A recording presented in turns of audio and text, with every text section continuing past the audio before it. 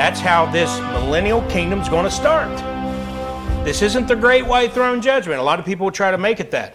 Matthew 25. Look at there real quick. Matthew 25, verses 31 to 46. I'll read a few verses here. Matthew 25, beginning in verse 31, tells us the context. When the Son of Man shall come in his glory, and all the holy angels with him, then shall he sit upon the throne of his glory. If you're there, read 32 with me. And before him shall be gathered all nations, and he shall separate them one from another, as a shepherd divideth his sheep from the goats. Now, if you keep your finger there and you look at our text back in verse 3 of Micah 4, it says, and he shall do what? Judge among many people, and rebuke strong nations. What are we looking at here? Nations. Isn't that what your Bible says in verse 32? Yep. Yeah. And before him shall be gathered all nations. But it'll be nations, it'll be individual people. So verse 3 is right when it says people, but also nations, because that's how it breaks down. Cool. So look at verse 33, and he shall set the sheep on his right hand. That's why we're all called right-wingers. But the goats on the left. That's not an accident. I've told people through the years, I've heard preachers joke about it. I don't think it's a joke at all. I think it's by design. There's a reason why the devil's crowd even calls you right-wingers. Because we're right. And they like to be called leftists. Because they know they're goats. Jesus sat down on the right hand. Yeah, Jesus is on the right hand, not on the left hand. Yeah, that's not, I believe it. It's there for a reason. Then verse 34, then shall the what? The king. King. So it's the same context of what we're talking about, Micah chapter 4. Then shall the king say unto them on his right hand, come, ye blessed of my Father, inherit the kingdom prepared for you from the foundation of the world. Now, he's going to be nice to these people. Verse 35, for I was hungered, and ye gave me meat. I was thirsty, and ye gave me drink. I was a stranger, and ye took me in. It just reminded me, I was taking care of my dad, the last few days, and he just wanted water. And it's this constant thing, I need water, to give him water. And my brother went over to give him water because no one was sitting next to him at the moment. And I said, great is your reward. Jesus said, to give as much as a cup of water in my name, you'll be rewarded. But we could do that for strangers too. We've done that many times. We've gone into, and I'm not tooting my horn, I'm talking about my people, church family, gone into nursing homes to people whose family neglect them, but they spend time with them and give them something to drink or whatever. And it all plays into this. Verse 36, naked and ye clothed me. I was sick and ye visited me. I was in prison and ye came unto me. This has special application to those Jews that are going to be imprisoned and killed during the tribulation period. There's going to be a bunch of Gentiles that are going to help them out. There'll be some of them will be Christians, but it doesn't mean this isn't for salvation. This is a judgment to get into the literal kingdom. Mm-hmm. So they may not be believers, but they don't have the mark, and they've been good to the Jews. How many people know people right now who aren't saved? They're good to the Jews. Well, if they do that during the tribulation, that'll get them into the millennium. Now they can rebel at the end, or rebel at some point during the millennium, and they still will lose out. But if they go in the millennium and they stay faithful to the Lord, they'll be saved.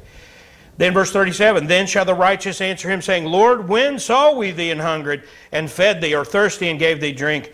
Verse 38, when saw we thee a stranger, and took thee in, or naked, and clothed thee?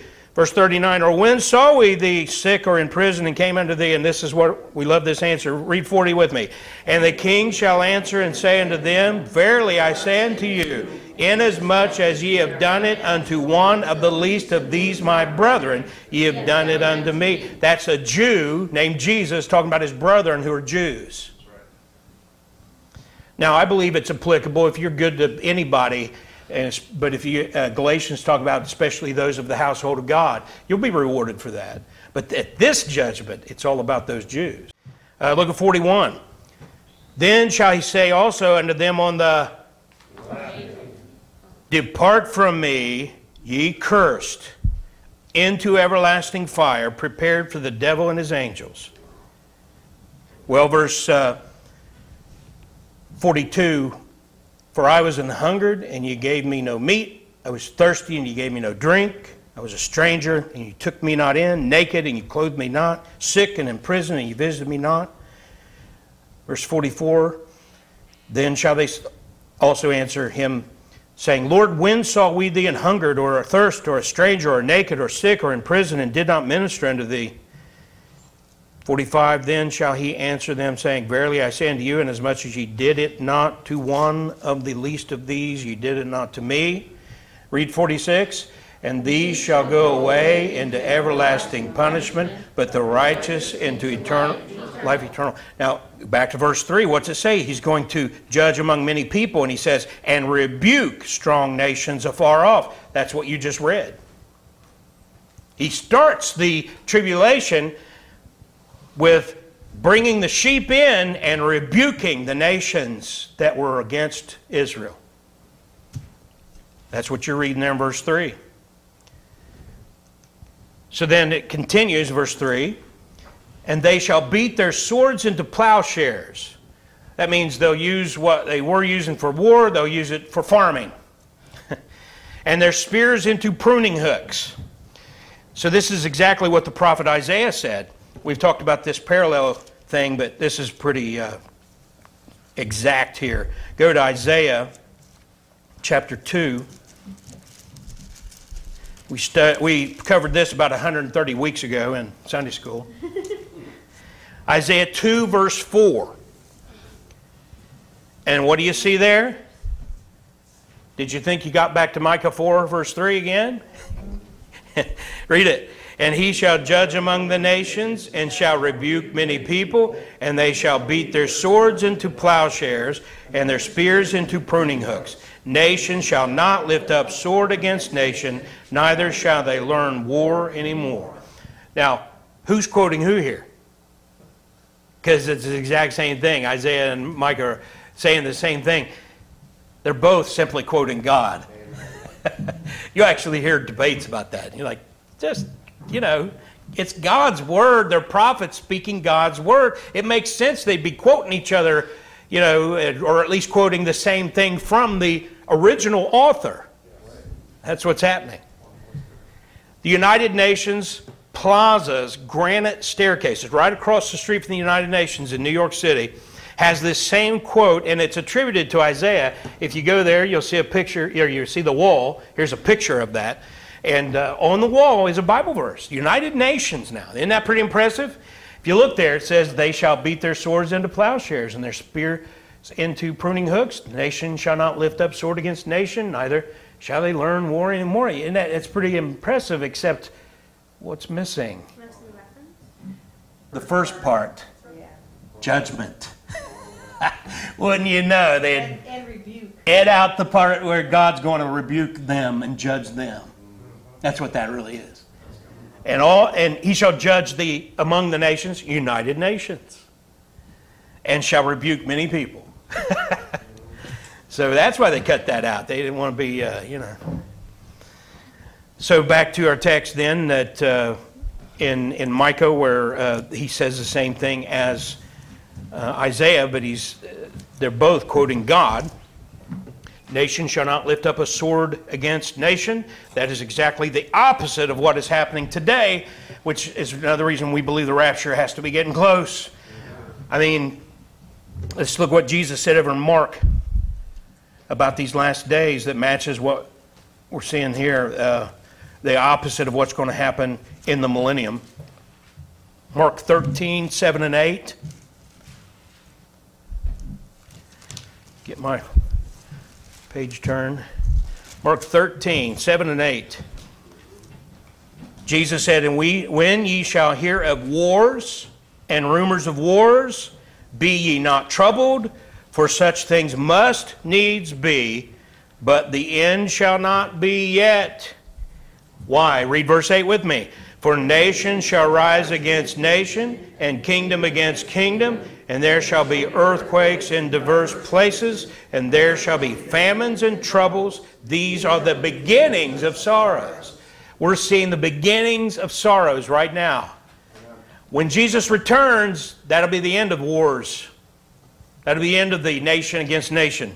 But before that, and before the rapture, we're seeing exactly what the Bible tells us we should be seeing. The Bible is always right on. If you are reading the Bible and you're thinking, well, wait a minute, that's not what's going on here. Well, there's something wrong with your thinking. It's not the Bible that is the problem. Now, I warn against this. Some people go too far. There's some of these so-called prophecy ministries, and everything that happens in the newspaper, they try to find a Bible verse for it. Remember 9/11 happened, and they found in Isaiah referred to the towers falling, and suddenly that was, how many of you saw that? You remember that? You remember that? 9/11, the towers in Isaiah? Some of you? Raise your hand. Let me see. Okay, I just want to make sure that you weren't in a coma, because it was everywhere. A bunch of these prophecy teachers were quoting that verse, and it didn't have anything to do with New York City. So you got to be careful of that. But when you're reading your Bible and you're thinking, wow, that's happening, then you're onto something there. I mean, as it was in the days of Lot, the whole alphabet, rainbow people and all that, just one of the examples. But here's the world's ongoing conflicts according to the Council on Foreign Relations. They're a bunch of globalists, but they think they're going to put away these conflicts through their plan. See, the Council on Foreign Relations and the Bilderbergers and these guys that get it together at the Bohemian Grove and the Club of Rome and the Trilateral Commission and the Jesuits and the Masons, and Satan doesn't put eggs in one basket. So don't be surprised that there's 1,000 groups out there all working really for the same goal. And really what's kept them from succeeding is pride and greed. Everybody wants to be the big cheese, and they fight each other. They want the same thing. And eventually, though, one guy's going to step up and take over. But if you look at the map, I'm not going to take time to go through all this, but just you can look, every one of those lines to the right is a different war going on. Why are you only hearing about the one in Ukraine? Why? Another Bible verse, 1 Timothy 6:10. Is that the right reference? What's the... Love of money is the root of all evil. Oh, Amen. Amen. It's all about the money. You're hearing about Ukraine because they're trying to make you think we've got to send $100 billion over there every 6 weeks. Because it's a fight for democracy. Timothy 6:10. That's what I said. Yeah. So if you don't send $100 billion every time Congress gets together, we're going to lose democracy. Doesn't have anything to do with that. It's about the so-called military-industrial complex and a bunch of our congressmen and senators and other people who fund their campaigns making money. That's why they ignore almost everything on that list over there. They don't have skin in that game, as they say. They're not going to make a buck. This is the other end of the other side of the world. You got same thing, just different labels on it. We don't have time to go through it all, but that just gives you a visual. And that doesn't include the drug wars, the persecution of Christians all over the world. I mean, there's just all kinds of other conflicts going on that didn't even address.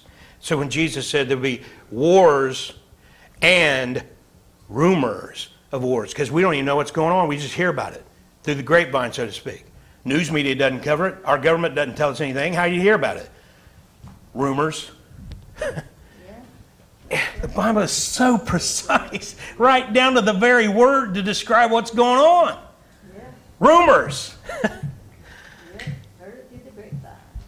And then back to verse 3, it says, neither shall they learn war anymore. That's what the humanists, the people who talk about the power of the human spirit and all that kind of stuff, that's what they think they're going to do on earth. They're going to bring peace. All I am saying is give peace a chance. I mean, they meant well, but it's not going to happen. We are the world. After Jesus returns, there will be one major conflict. That'll truly be the war to end all wars. That's at the end of the millennium. Jesus will put an end of all these wars and rumors of wars, and for 1,000 years peace, and then there'll be one last war. And that's how they sold on getting America involved in World War I. It was the war to end all wars. 30 years later, we're in World War II. Can't remember how many major conflicts, and I think it's over 100. I mean, I can't remember the number since World War II that was supposed to end all wars. Look at Revelation 20. We get ready to wrap this up with the final verse there, or the fourth verse in our study. But Revelation 20, 7 through 9. Look what it says there. And when the 1,000 years are expired, that's the end of the millennial kingdom, Satan shall be loosed out of his prison. Why would God do that? Everybody asks me that all the time. I'm like, because he's got his reason for wanting to put Satan down one last time. He's given everybody in the millennium the same choice. He just made them wait 1,000 years. But he's given them the same choice he gave you. Yep, that's right. The same choice he gave Adam and Eve. Amen. That's all it's about. Yep. If he didn't let Satan loose and give people real choice, it wouldn't be just, wouldn't be honest. You know, God's just and honest, perfect, holy. Amen. So verse 8, what does Satan do?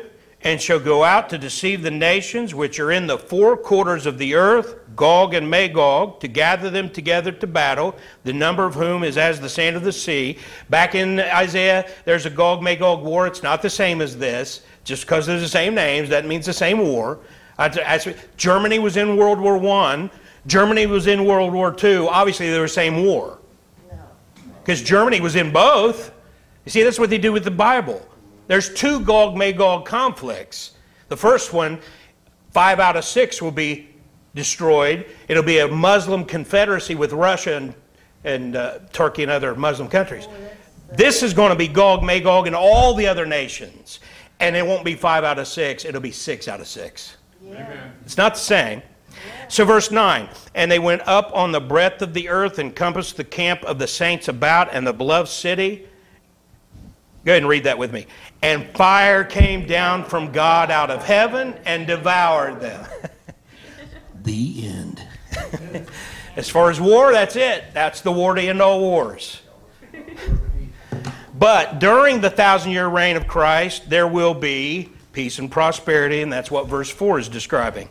But they shall sit every man under his vine and under his fig tree. And that's what kings and gurus and dictators and cult leaders, the United Nations, Marxism, and others have promised this same thing, and they've all failed. One of my favorite memes, somebody in UK, I think, made this. Socialism. Never has one man been so celebrated for inspiring so much failure. Karl Marx. He was a failure, and he's in hell right now. And he has been responsible for tens of millions of people being killed. And he's never produced a successful government on the planet. Venezuela is Marxist.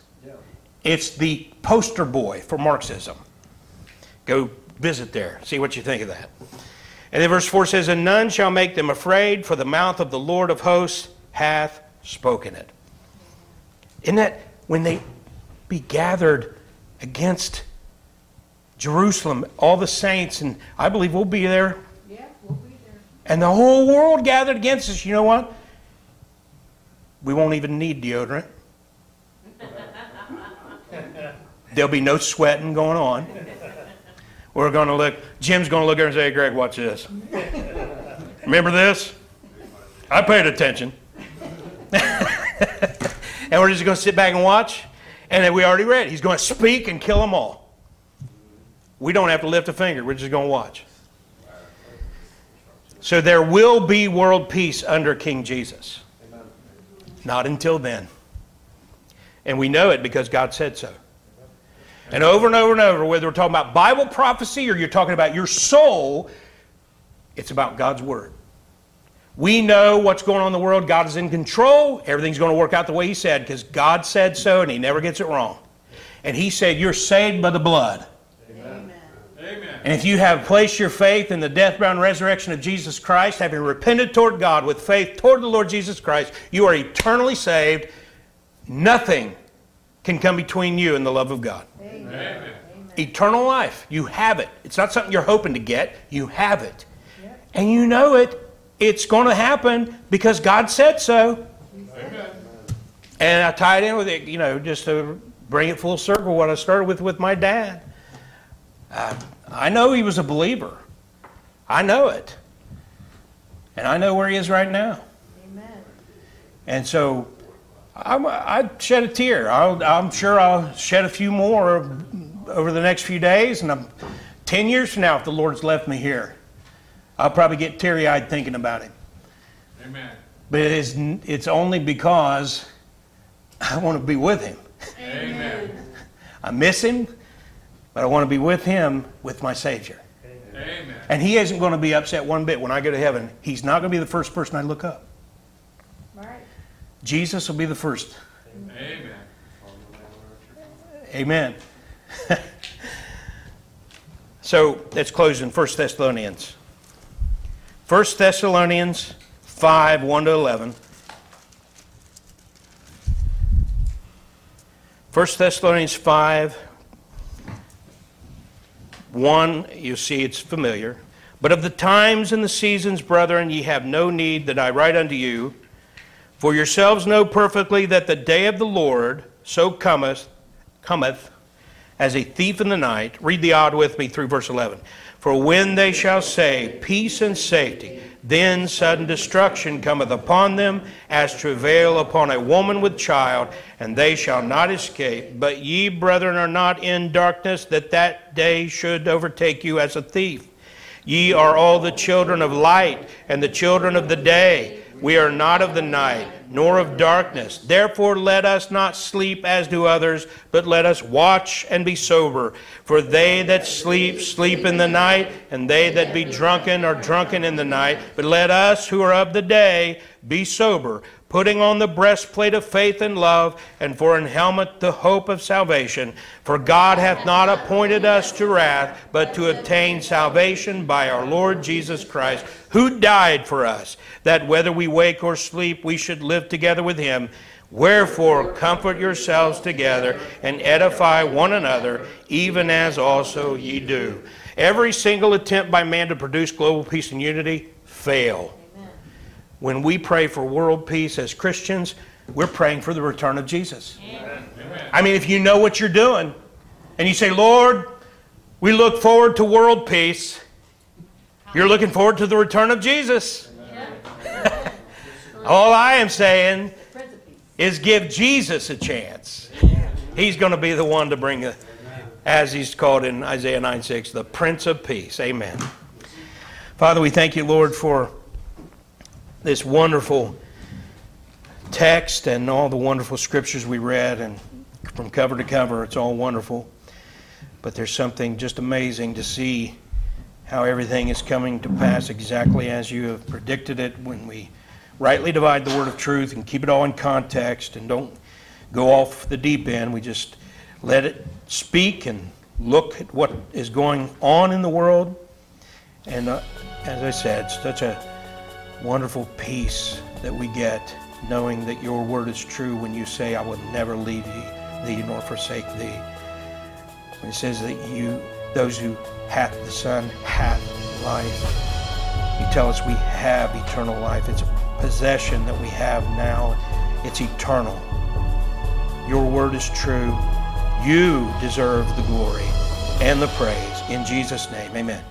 He's still working on me to make me what I ought to be. It took him just a week to make the moon and stars, the sun and the earth and Jupiter and Mars. How lovely and patient he must be.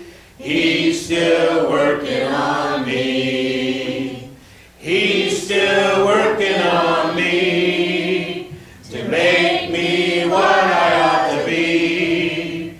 It took him just a week to make the moon and stars, the sun and the earth and Jupiter and Mars. How lovely and patient he must be. He's still working on me. God is our gracious King, eternal, noble King. God is the King. He reigns victorious